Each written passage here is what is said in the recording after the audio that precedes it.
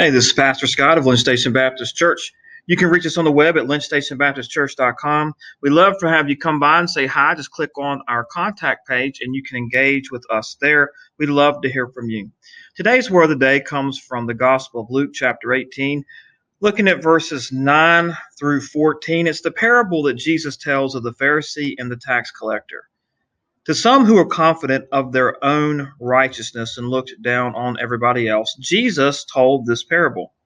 Two men went up to the temple to pray, one a Pharisee and the other a tax collector. The Pharisee stood up and prayed about himself.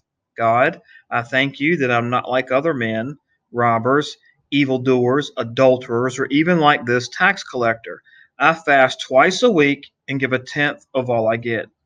But the tax collector stood at a distance. He would not even look up to heaven, but beat his breast and said, God, have mercy on me, a sinner. I tell you that this man, rather than the other, went home justified before God. For everyone who exalts himself will be humbled, and he who humbles himself will be exalted.